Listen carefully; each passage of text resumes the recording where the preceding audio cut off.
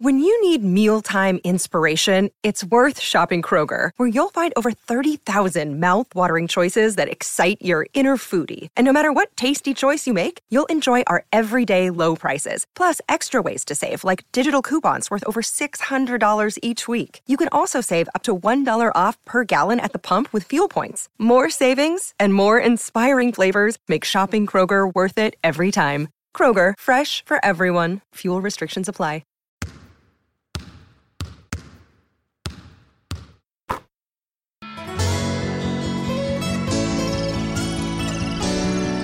Good afternoon, Celtics fans, and welcome to another edition of CLNS Radio's Celtics Beat. I'm your host, Rich Conti, and I'm joined today by my co-host, Dr. Andre Snellings of RotoWire. In a little bit, Andre and I will be joined by our guest, Brian Mahoney of the Associated Press. Before I bring in Andre, I want to remind folks about the CLNS Radio's Celtics ticket giveaway to celebrate our podcast becoming available on iTunes and Stitcher. Simply head over to iTunes or Stitcher and subscribe to Celtics Beat. Give us a rating and a review, and you'll be automatically entered into a drawing to win 2 tickets to any Celtics home game of your choosing this upcoming season. On our October 25th show, we'll read the winning review on air and announce the winner. We're excited to be on iTunes and Stitcher and want to share that excitement with you. Well, Andre, training camp and the preseason are underway. The season is so close I can taste it. The Celtics opened the preseason with blowout wins over a couple of division rivals, the Philadelphia 76ers and the New York Knicks. Can we take anything away from these games, or is it too early to start watching for things we can expect to see during the regular season? So, yeah, I would say we could take away, a few things as far as looking at how comfortable some of the Celtics look, whether we feel like they may have improved a certain skill or see if they've put in some work over the summer. But I don't think you have to take all of the actual game results with a huge grain of salt because, it's preseason. Teams aren't necessarily going out there trying to win. They're going out there trying to see what works. So, so when I look and I see Sullinger knocking down three-pointers, after last year, he already kind of showed an increased emphasis in three-point shooting. To me, that's something I might note. That's something that could translate. Okay, he's working on seeing can he be comfortable operating quite a bit from behind the three-point arc. So that's something I like to see. But if a random person scores a lot of points or the fact that they beat the 76ers, that doesn't really tell me much about what to expect overall. Yeah, I tend to agree with you. The results really don't matter so much, particularly when you consider the wins were over Philadelphia, who most folks know will struggle this season, and the Knicks, of course, trying to implement a whole new system with the triangle under Phil Jackson and Derek Fisher. So I would expect those teams to be a bit behind the curve. And the Celtics, to their credit, were prepared and went out, and they struggled a little bit shooting the first game against the Sixers, but really looked good offensively against New York. So it was nice to see that they were prepared. And I think we can expect that from a Brad Stevens coach team this season. But, whether that translates into significant differences in the wins column, that obviously is still remains to be seen.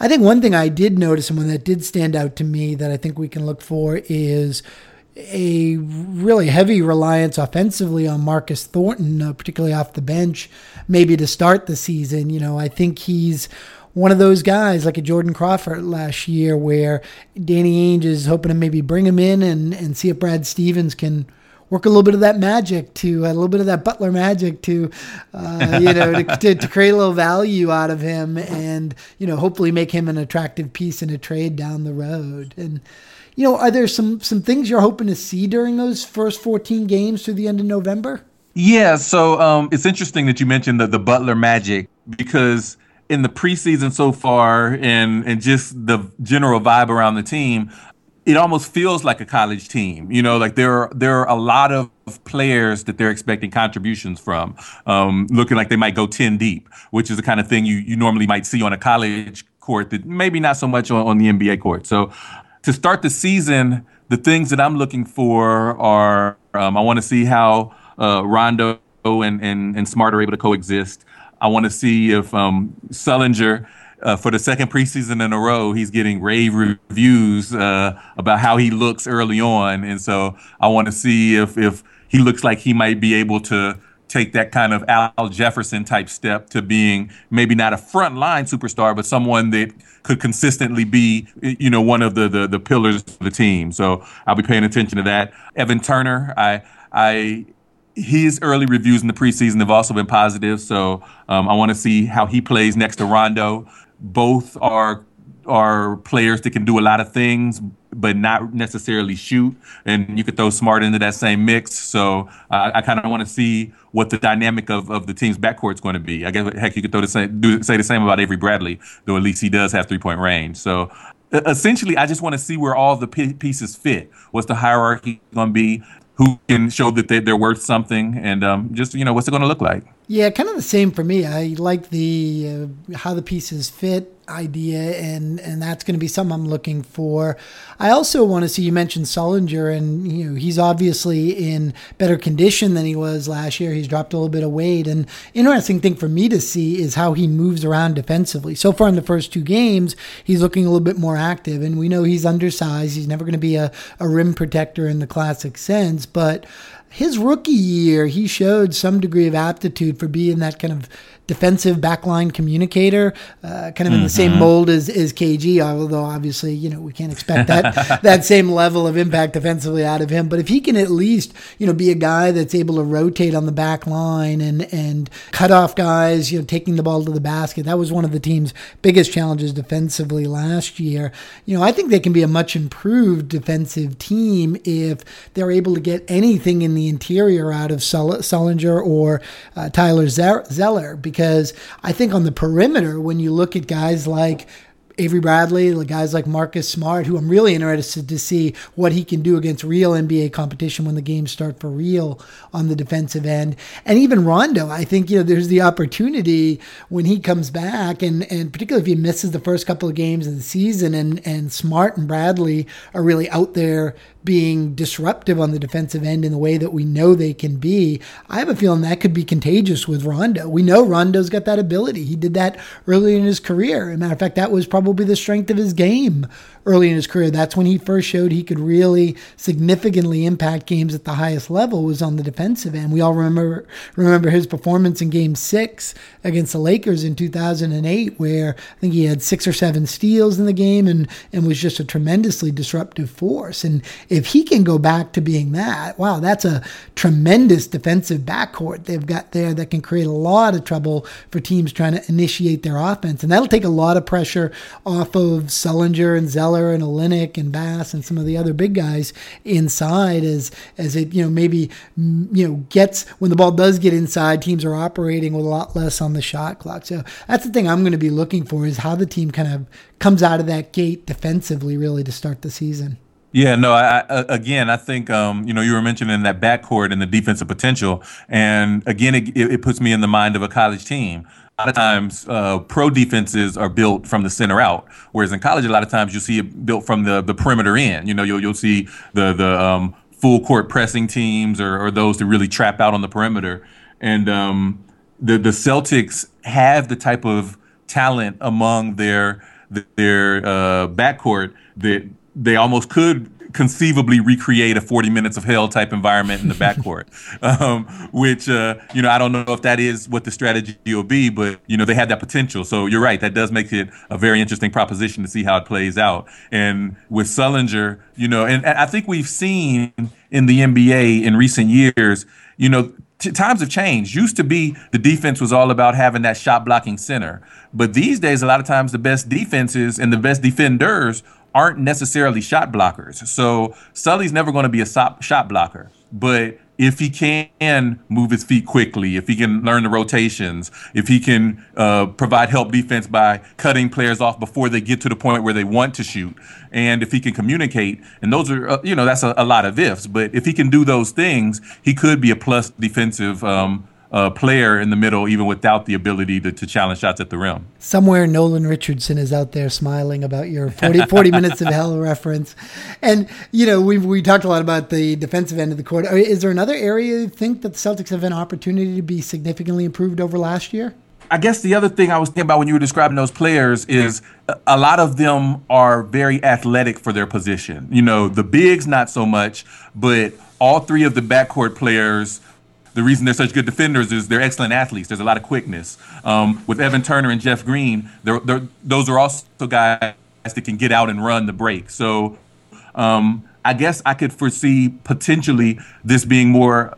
They have the opportunity to be more of a fast breaking team than they were before, which would also tie in with the defensive theme, right? You know, if your defense is disruptive and creating turnovers, and then you have players that are athletic enough to get out and run and finish, I could see that being something that perhaps could be a bit of an identity for this team. Yeah, I completely agree. I think, Stevens wants them to play a little bit more up tempo. And as you mentioned, they sort of do have the athletes to do it. And I think this team's best chance at scoring efficiently is going to be early in the shot clock, is going to be if they can push the ball up court and catch other defenses before they can get set, and they've got the athletes to do it. I think once the game kind of settles down into a half-court set, I think they're going to struggle to space the floor. They don't really, unless Avery Bradley kind of takes another step and up in his three-point shooting, they really don't have anybody that's going to stretch a defense. I know Olynyk has shown some flashes from outside. Sullinger has. Jeff Green is pretty good with the corner three, but overall, there's just not that level of shooting from the outside that you think of when you think of teams like San Antonio, who really, their offense runs on that spacing and their ability to kind of draw teams out on the perimeter and then carve them up with the passing. So I think the Celtics have the players that can play that up-tempo game, and I think it's really going to be important for them if they're going to score efficiently at all. Yeah, you're right. And the Celtics offense, again, it really depends on how the minutes are distributed, but a lot of their main players, as you said, and as I've alluded to, the backcourt players aren't necessarily strong shooters, but potentially the front court players are.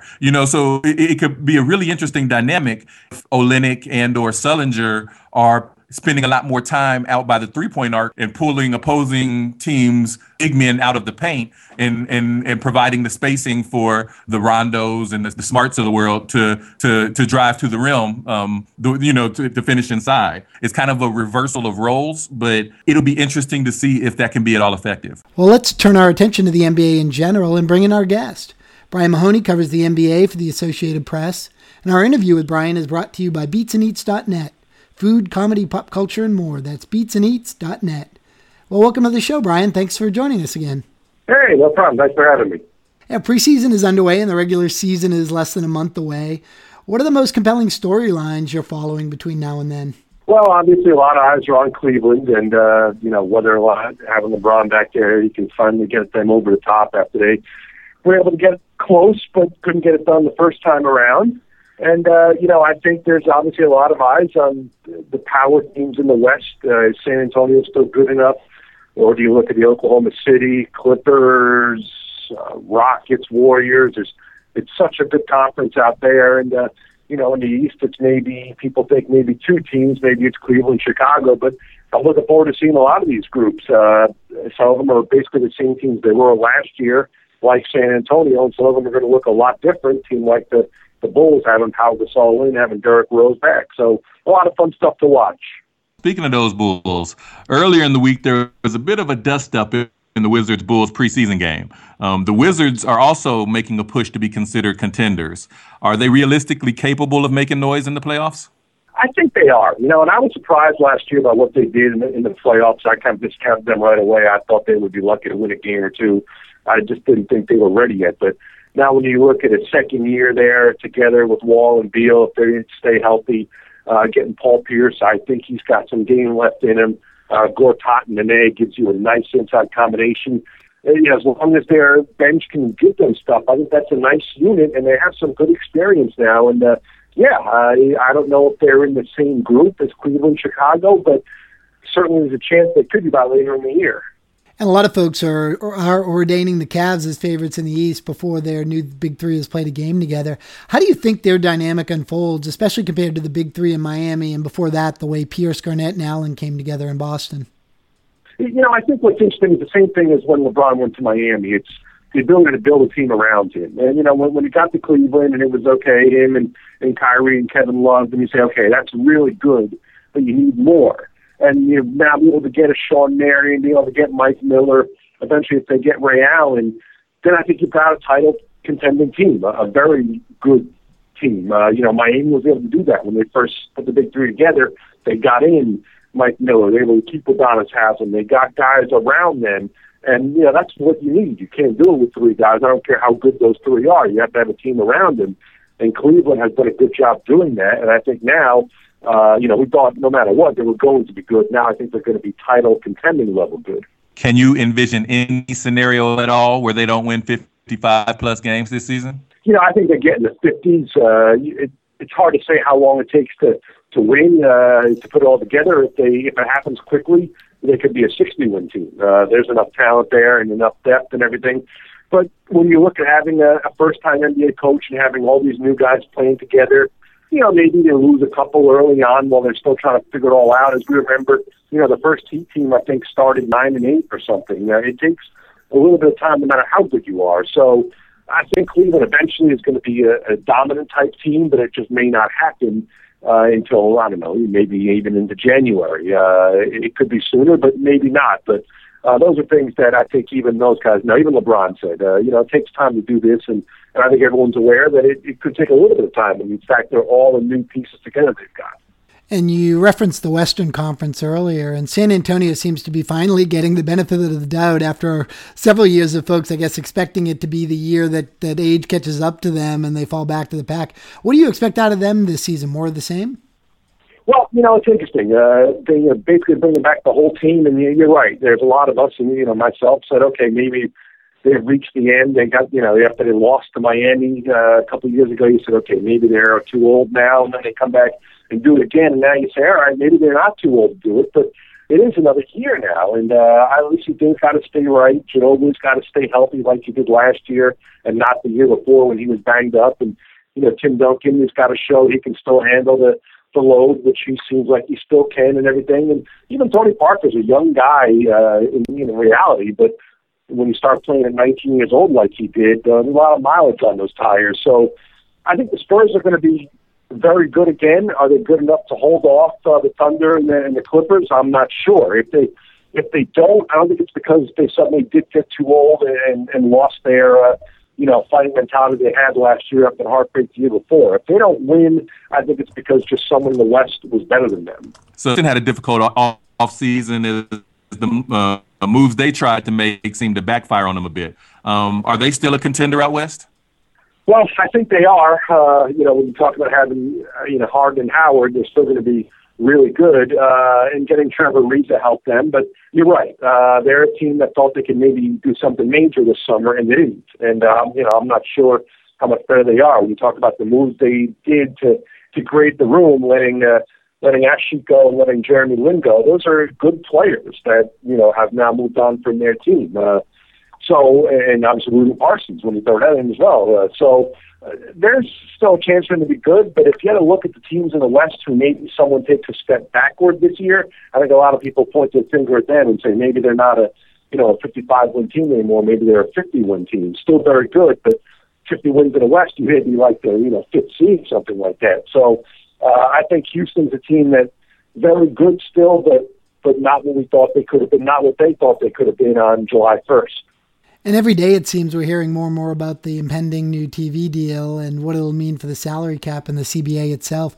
Earlier in the week, Mark Cuban suggested the NBA might do away with max deals, and LeBron hinted it being the players' turn now that the new deal is finalized.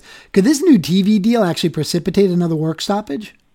Well, it's very possible. A lot of us don't really know what's going to happen, and that includes players and management. There's a lot of reasons for the players to opt out of this deal now, and with all the new money coming in through this TV deal, I think they can get a better deal. At the same time, if they do opt out, and maybe the owners then push for some more changes they don't want, and then we end up with another work stoppage. Certainly, with all the money coming in now, the owners could afford to not play some games if they wanted to. Knowing the TV money is guaranteed to a large extent. So I'm hoping that it doesn't happen. Having covered the last lockout, it's not fun for anybody. But I do think obviously players have to look long and hard about seeing right now if they can do better than the deal they got, which they agreed to when times weren't as good. Now, obviously, times are very, very good, and in their mind, I'm sure they think there's a better deal out there for them. Pat Riley and the Heat kind of refused to throw in the towel when LeBron left. They went out and signed a couple of guys, including Luol Deng, and they brought back Chris Bosh, who apparently made news when he said that he and LeBron haven't spoken since then. So are the Heat still a playoff team, and just how can they be? They're still a playoff team. How good they be? They're one of those interesting teams to watch this year. Still some very good pieces, depending on how many games Dwayne Wade can play. I mean, they can't be the Dwayne Wade from last year. They need him to be healthy and actually play a lot, much more than he did last year. And, getting Luol Deng was a real nice piece. They were able to do some things, bringing Nick Roberts in, Shabazz Napier. I think it's going to be good young find for them. So I think Miami's still a good team, but it's a matter of are they good enough to get into that top, maybe home court advantage type group? I'm not sure. If maybe teams like Toronto and Washington are now a little better than them. That remains to be seen. But the Heat are a team certainly that the sky hasn't totally fallen. They lost the best player in the world, but they still have a lot of talent there and a great organization top to bottom, good coach, obviously Pat Riley. So I think they're going to hang around, certainly a playoff team for years to come. If you had to pick a team that might surprise fans this season, who would it be? It's a good question because last year we looked at a team like Phoenix, for example, who we thought was going to be a lottery team and a high lottery team and possibly even be a tanking team that won 48 games.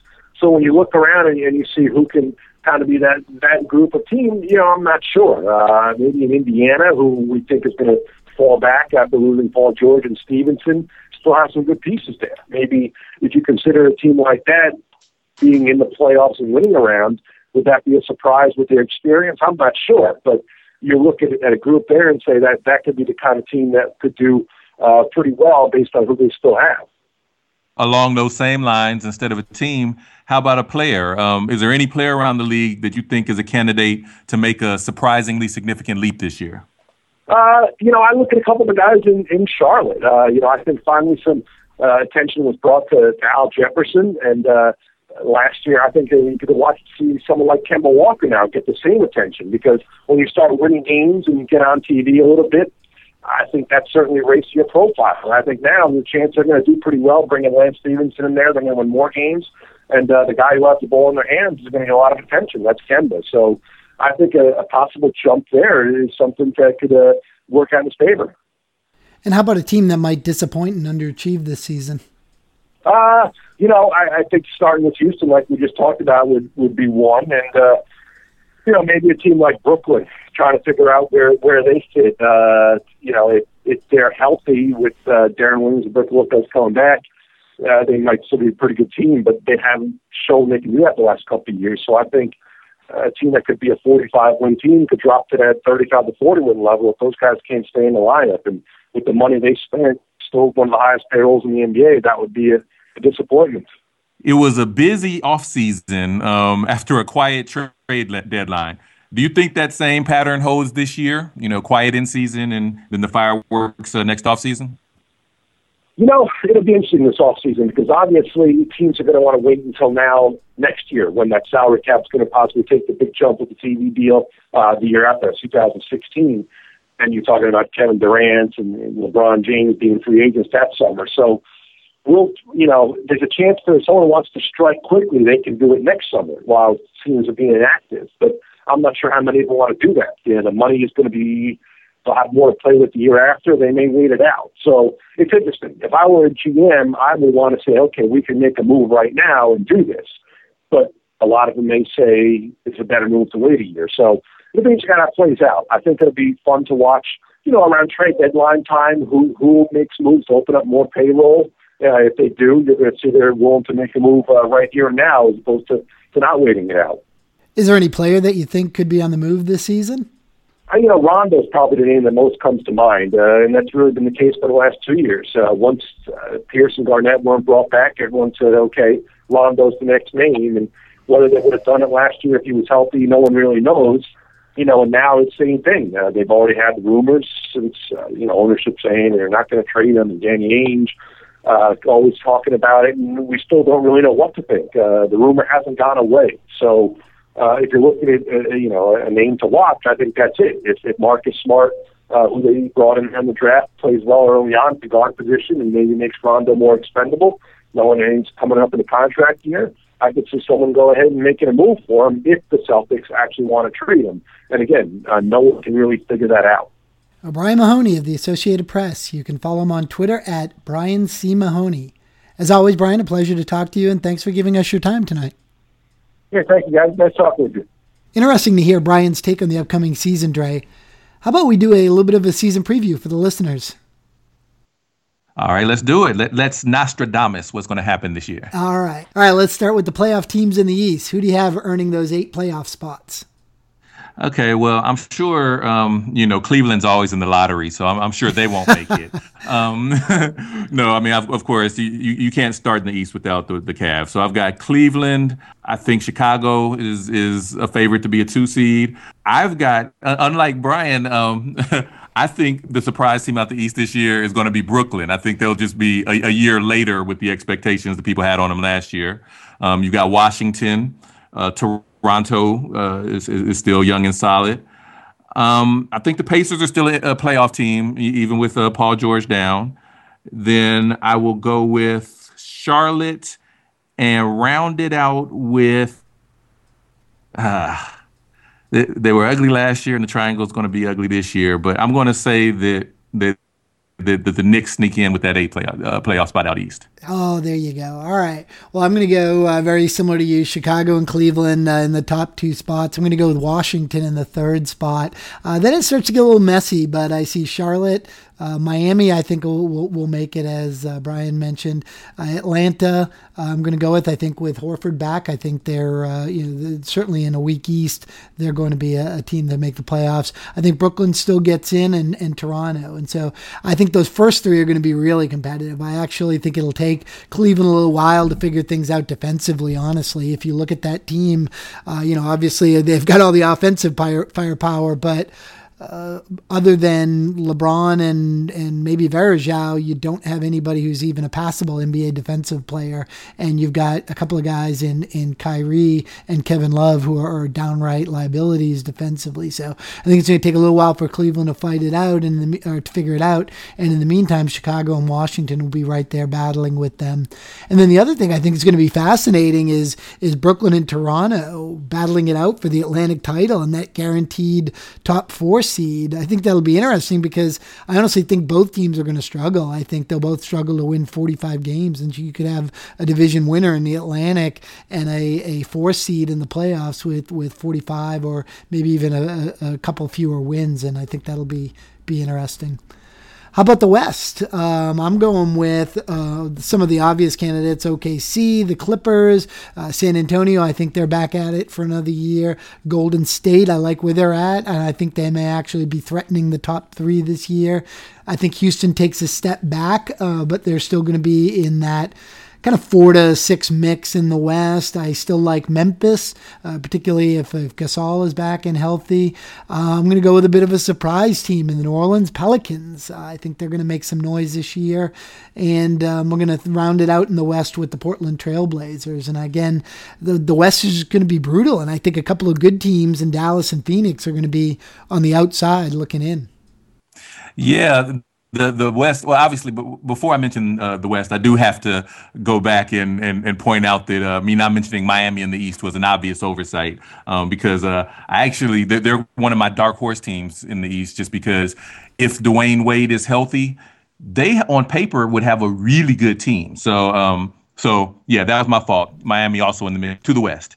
As you said, it's in the words of a famous ex-Celtic, the West is just going to be a bar fight. It's just there's no other way around it. There are at least 10 teams, maybe more, that are legitimate playoff-worthy rosters, and you only got 8 slots. So, the San Antonio's, Oklahoma City's, Clippers, I think they're givens. Once you get past there, I would say the next 7 teams is kind of playing musical chairs, best 5 out of 7. I think Houston will still be good. I like the Harden and Howard two piece, but they did lose a lot of talent, and so it wouldn't be me if they were the team that slid to 48 wins, which might not be enough to make it to the playoffs. I think you could say the same with Portland. They made magic happen last year, but what was that magic sustainable and repeatable? They were playing a style of offense, especially that most teams don't play. So I think everything else is a question mark. If I have to pick 8 teams and 8 teams only, I'll go with San Antonio, Oklahoma City, the Clippers, Golden State, Memphis. I think Portland's going to stay in it. I'll keep Houston in there, even if I wouldn't be surprised if they fail. I agree with you that the Pels are a young team on the come, but I think that people tend to sleep on Dallas, and if Dirk is healthy, and the players that they brought in were small, but they were solid, just like always. So I think Dallas ekes out that 8th playoff spot. Yeah, it was hard for me to leave Dallas out of that. Obviously, I think Nowitzki is still improving his game. I think you might have read this offseason he was working on making his release a little bit quicker, which almost sounds a bit unfathomable. I guess he does have a bit of a wind up, but it's not like anybody could really affect the shot anyways. And I like what Monta Ellis did on that team last year, and I love Chandler Parsons as a young up and coming player. But man, I'm starting to try to beat the drum and get the bandwagon going for the New Orleans Pelicans this year.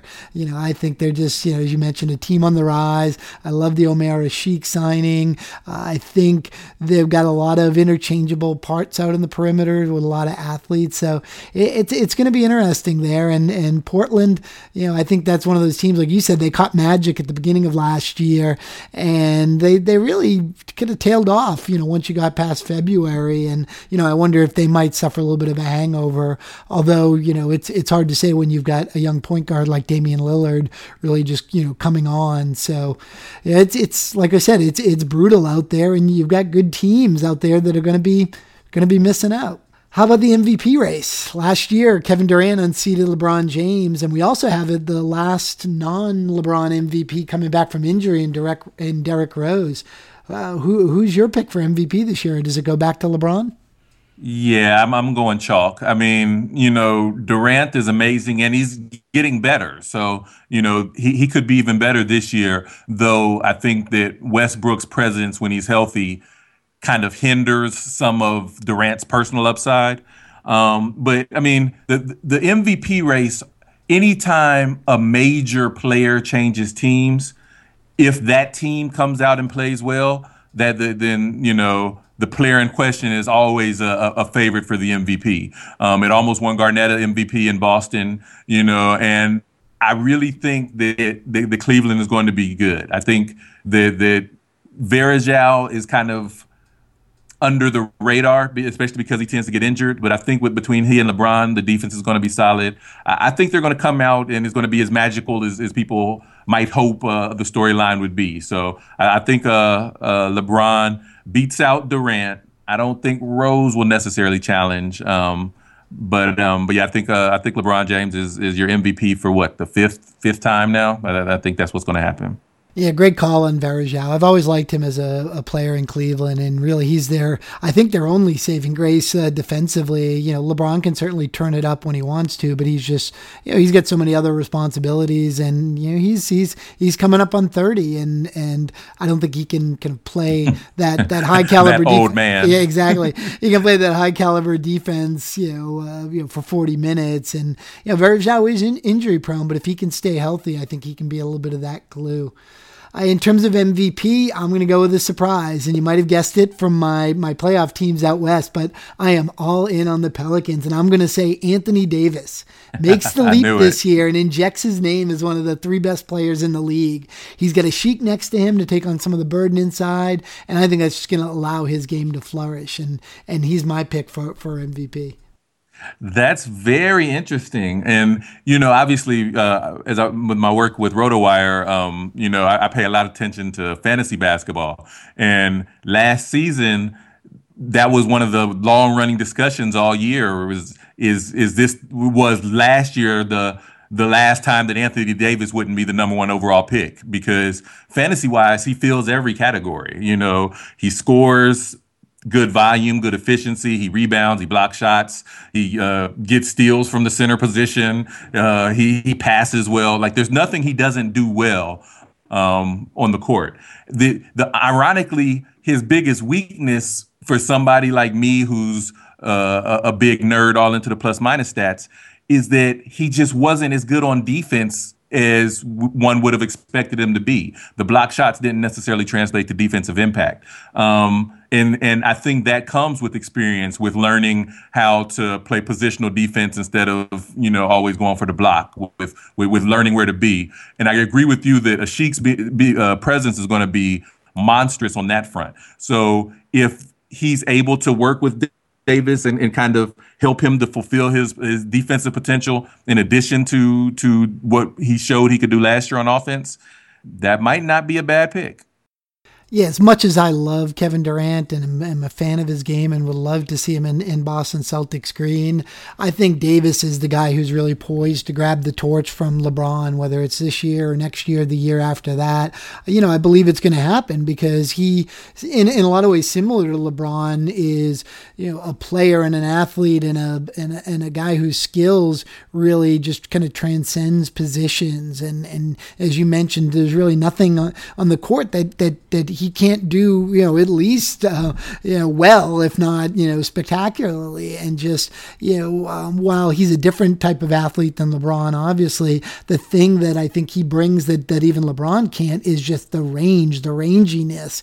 It's like he's in some ways almost a combination of Durant and LeBron, with, Durant's length and LeBron's explosiveness. And, when he puts the package all together, and I think he'll do that this year, it's just hard to see him not having that same type of impact that LeBron has. And I think there's obviously a bit of LeBron fatigue around the league, and I'm probably as guilty of that as anybody. And so I think if Davis can go out and make anything close to the impact that LeBron can on the court, he's going to draw a lot of attention and get the vote of a lot of those folks who kind of want to see a bit of a torch passed. So I can see your point on Davis and on Durant as well, but I will say that I think Durant still has the ability to ramp up to another level when he adds more of a post game and starts moving more towards the four.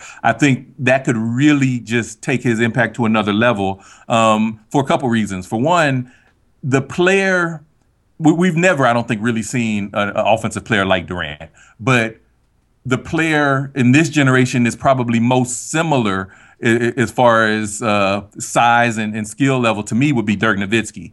And if you, again, go back to those nerdy plus minus stats, you'll see that even though Durant, his efficiency and scoring and everything was just through the roof, even higher than Durant's, even higher than Nowitzki's, Nowitzki tended to have the higher impact on plus minus stats. And I think that's because since he was playing the four, he was spacing the court by pulling big men out of the paint, whereas Durant is pulling wings out and not affecting defenses as much. So we saw them experiment with Durant at the four towards the end of last year, and I think if we start seeing more of that, then his impact, his spacing effect on the court is just going to be crazy. So I'm not counting him out of the race. I think it's going to be LeBron. I hear your Davis talk, but I think Durant's going to be right there. Yeah, that's a great point about Durant. And I think we saw that in the playoffs. He got more minutes at the four, and I think it definitely had an impact. And the game's changing. And so, I think it's changing in the direction that a guy like Durant becomes even more supremely valuable than he is right now. So, to me, those three guys, by the end of this season, I think are going to be clearly head and shoulders really above the rest of the league. All right, let's move on to Rookie of the Year. Andrew Wiggins was the number one overall pick. Are you going to go with him to win Rookie of the Year? It's a much more interesting question now that he's in Minnesota than I think than it was when he was in Cleveland. In Cleveland, I would have said definitely not because, on draft night, I don't think it was official that LeBron was going there, but I always felt that he was going there. And if Wiggins had to just fit in, I don't think, he would be able to do it. What I saw in Vegas this summer didn't impress me. He wasn't as polished as I might have liked to see, but his athleticism is crazy. And I think in Minnesota, he's going to eventually get the opportunity to just kind of get the ball and shine. So I'll say that he's a possibility, but Jabari Parker to me he's just a more polished player right now. He's more NBA ready. He can do more things. He doesn't have to just rely on his athleticism. So for me, I think Jabari Parker is the rookie of the year this year. Yeah, the thing Wiggins has going for him is clearly Flip Saunders is building that whole team and that whole brand really in Minnesota around this. Hey, let's run up and down the court with athletes. Let's turn this into a Lob City Midwest, or I guess Minnesota's the Midwest.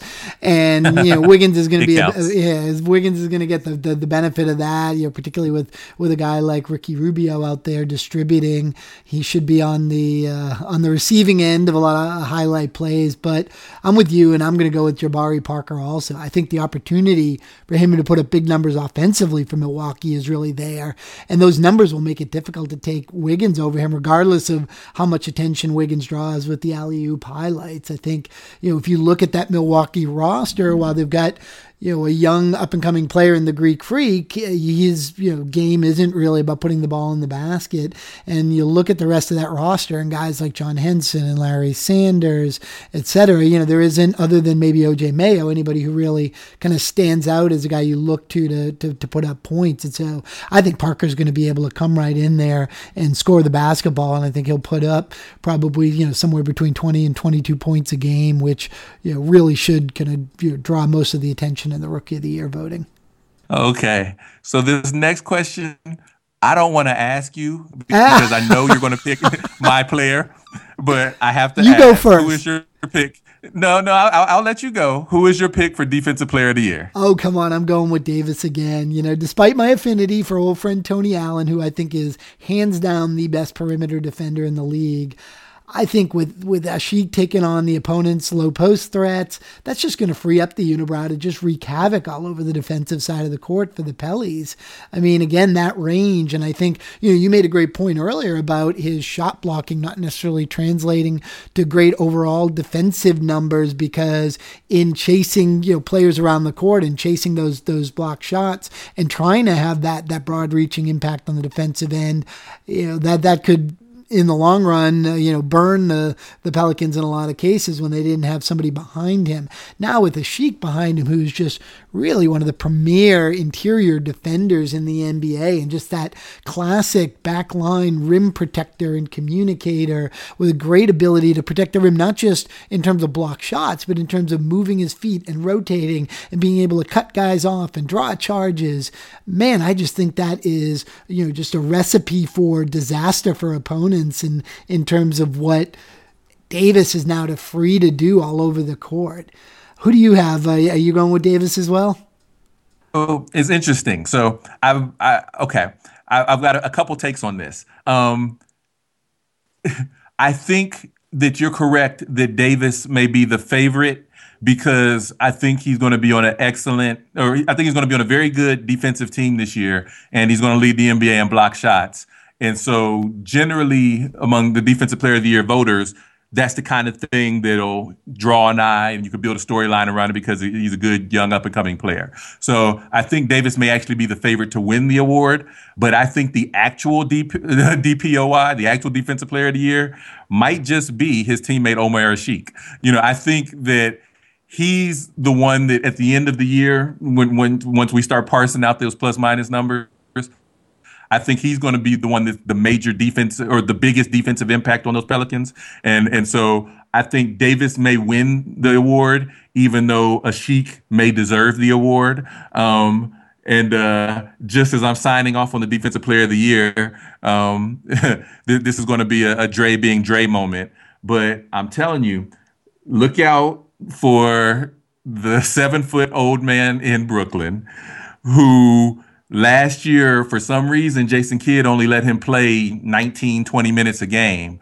But when Kevin Garnett left Boston those last couple years, he was playing still at a defensive player of the year caliber level, according to all of the funny stats I like to look at. And in the box scores, his 2012, 2013, if we took the names off and I just put the stats of Duncan and Garnett up there, you wouldn't be able to tell the difference.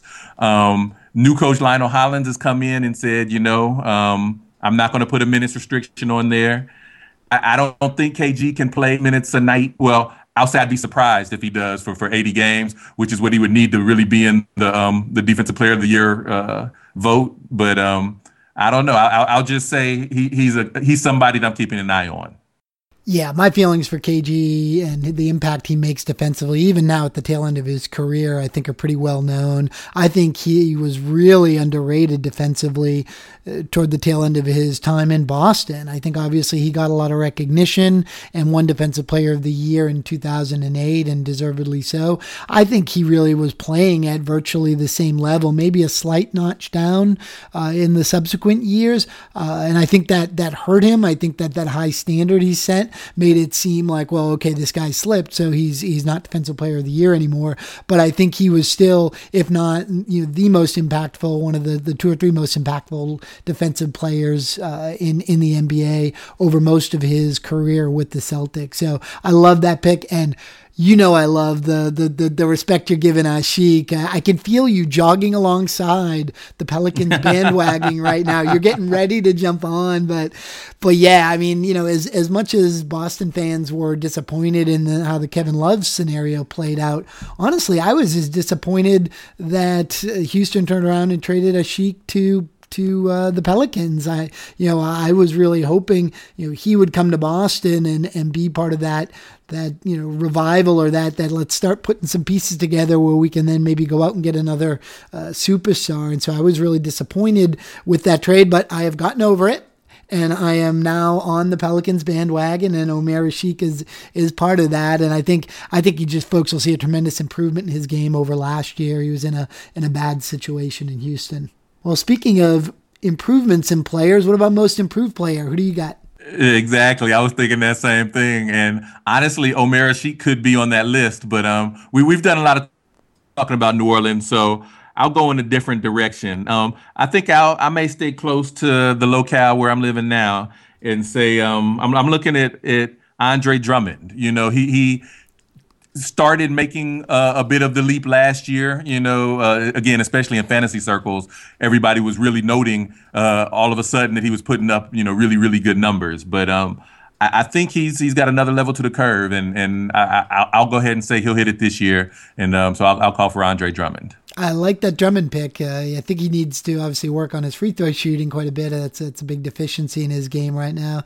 And I think if he spends less time on Twitter and Instagram and maybe gets in the gym and works on those free throws, I think he's a good pick. I'm going to go with the Greek Freak. And I'm not even going to touch that last name. He's grown a couple of inches and improved his ball handling. There's even talk of him playing the 2 or even the 1, which is just astounding to me. And with Parker around, he doesn't have to be the focal point offensively and get to show off that all-around game and kind of that unparalleled athleticism that he has. Yeah, I love that pick. As a matter of fact, I was ranting and raving about how great he looked in Vegas this summer. And again, I was struggling with his name, and I believe I was told the other players just call him Poe. So I'll call him Poe. I think I think your pick might be better than mine, actually. He when he was in Vegas, he looked like a man playing with boys, and he's only a second-year player. And the knock on him coming into the league was that he might be a project, someone that took a long time to develop the polish to really reach his potential. So the fact that he looked so polished and professional when playing amongst other, talented young players. I mean, because the game I saw him in was when Milwaukee was playing Portland, and Portland had their, starting backcourt, and, you got these lottery draft picks out there, and the Greek Freak was just killing them. So yeah, I do look for him to make quite a bit of a leap this year. Okay, well, let's get away from the players a little bit and start talking the men on the sideline. Who is the first coach to be fired this season? This is a hard one. I'm going to go with Terry Stotts. I know Portland was a surprise team last year, and I think that means expectations are pretty high there in Rip City. And after last season and the West is so brutal, if that team starts slow out of the gate, I think somebody's going to have to take a bit of the fall for that, and I think it might be the coach. The other one I'd keep an eye on would be Randy Whitman. If Washington starts slow at all, again with the high expectations, I think Whitman could get the axe. But I'll go with Stotts. Yeah,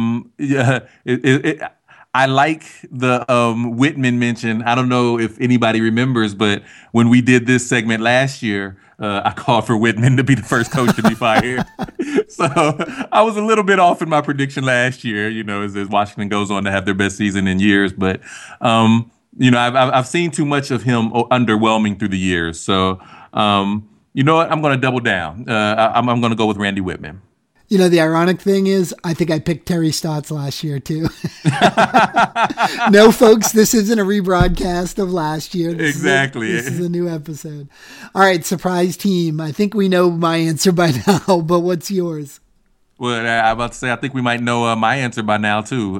My surprise team is the Brooklyn Nets. I think that, a lot of it comes back down really to the old man, because Brooklyn last year looked a lot like New Jersey would have in previous years if you took away Deron Williams and Brook Lopez.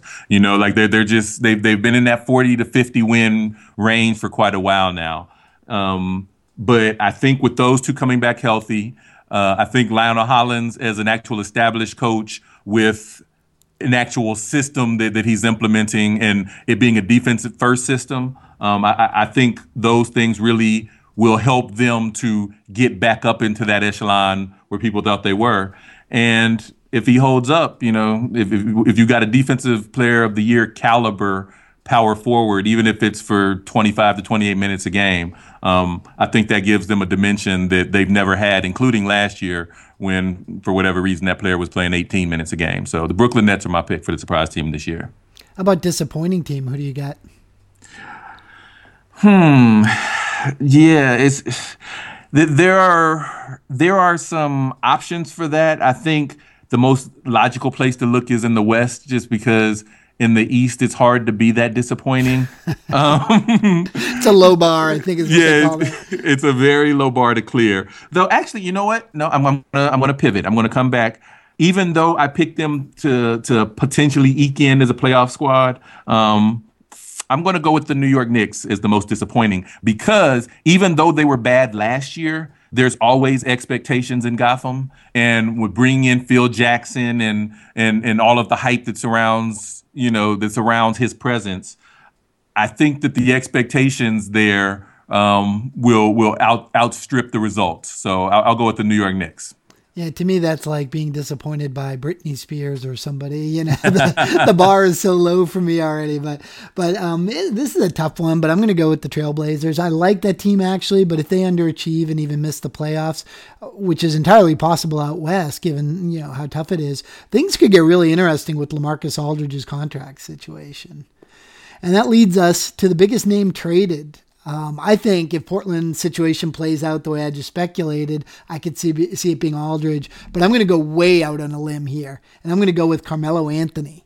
Oh no, that was going to be mine. Oh, well, you give me your rationale. My rationale was that there was always a question of his fit. Was he going to stay or go because he was a free agent? But honestly, I don't really see him as a Phil Jackson kind of guy, as a Phil Jackson kind of player.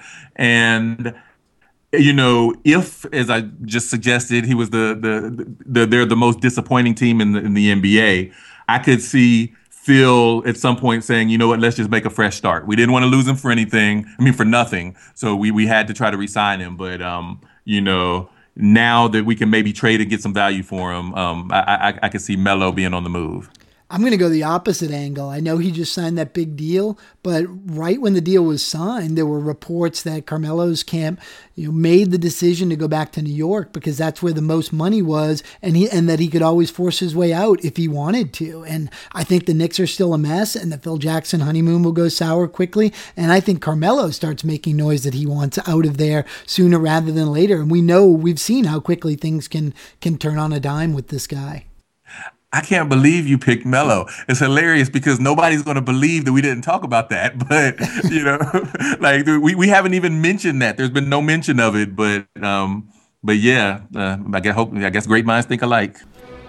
Well, that segment was fun, and it's a nice segue into our regular feature around the NBA in 5. Are you ready, Dre? Let's do it. All right, Washington Wizards literally fighting to be considered a threat. Are you buying or selling?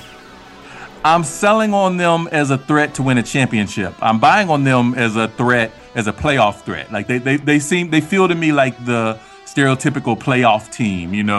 They're pretty good across the board.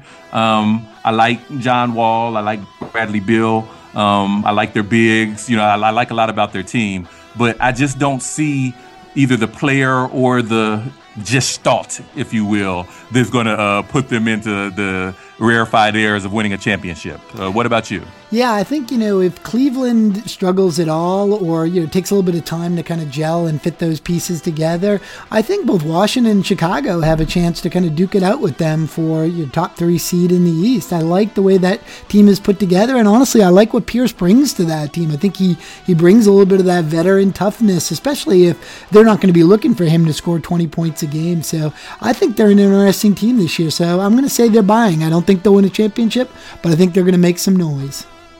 Well, all right. We'll see if they're this year's Indiana Pacers. So the Knicks are struggling to adjust to the triangle. Are they going to get it?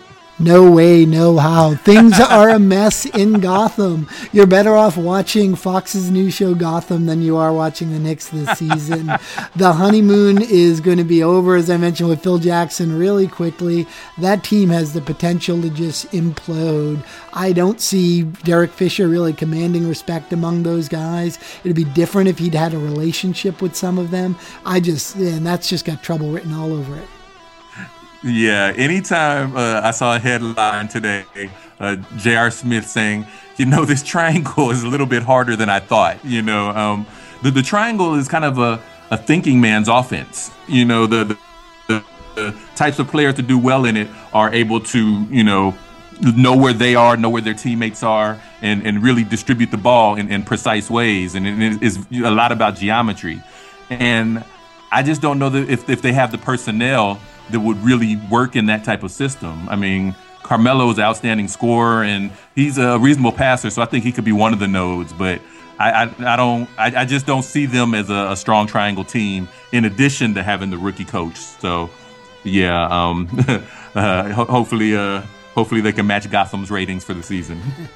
LeBron recently came out and said the Cavs are Kyrie's show. I think we've sort of heard this before, haven't we? And we know how that worked out. Do you believe him? Of course not. Look, LeBron has always been very polished at saying what he feels are the right things, to be, humble publicly. I mean, all the way back, we were just talking about Carmelo Anthony. I remember them doing interviews with Melo and LeBron before they came to the NBA. And they said, well, who's the best player? And Melo was like, I don't know, we'll have to see. And LeBron pointed like, it's him. It's not him. LeBron knows it's not him. It's not Kyrie either. This is LeBron's team. They're going to go as far as he carries them. He knows it. He's just trying to be polite. And, I won't fault him for that. Yeah, I don't buy it. I think you're being a little bit kind, calling him polished. I think it's transparent. It's probably the word that I look for. It's, gee, look at me. I'm such a humble guy, and there's not an authentic bone in his body. So, we know all the attention is going to be on him, and that's the way he wants it. And I think this is just part of it. Look at what an unselfish guy LeBron is, giving Kyrie all the, the props coming in, when at the end of the day, it's just vanity. It makes him look good. Yeah, it's hard to argue with that. But besides LeBron and Kevin Love, who's the newcomer with the biggest impact in the NBA this year? As we've heard today, I'm all in on the Pelicans. I'm going to go with Omer Ashik. My man out of exile in Houston and alongside Dwight Howard. He goes to the Pelicans playing alongside Anthony Davis. I think he's going to be a huge impact on Davis's game and on the Pelicans' success this season. I can see that. I'm going to stay in the East and go with Pau Gasol. You asked about the Wizards earlier, and they've got some interesting pieces, but I still feel like teams with championship aspirations have to be strong on the inside. And I look at that Pau Gasol and Joakim Noah front court. I think that's really dangerous. Well, over and under for the 10 wins for the Sixers this season. What do you got?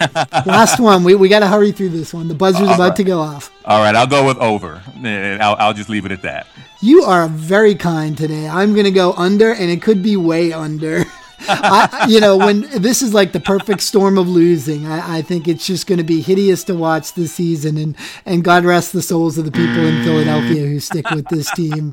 And well, that's all the time we have for this week's edition of Celtics Beat. Music for Celtics Beat was provided by Chuck Dietz, Astrovex, and Steph Legratteau. Be sure to follow us on social media. Our Twitter handle is Celtics_beat. And you can like Celtics Beat on CLNS Radio and Facebook to keep up with the show.